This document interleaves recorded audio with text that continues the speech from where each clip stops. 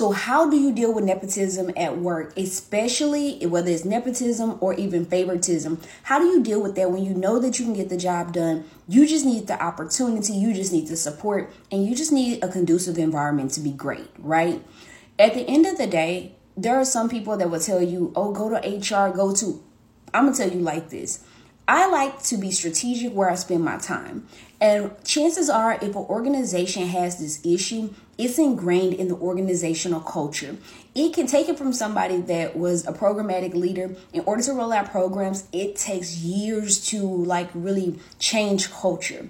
So you have a better shot of going to an organization and learning to spot those signs in an interview, making sure you do your research before you even accept the interview and land in a role that is designed to actually ensure your growth. There are organizations that their leaders get evaluated on you growing. Those are the type of things we want to understand. Not just how do you evaluate your employees, but how do you evaluate your leaders?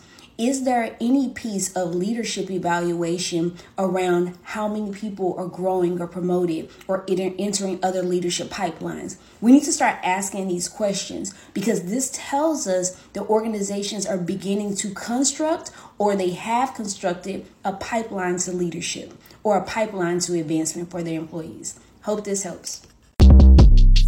Shortcast Club.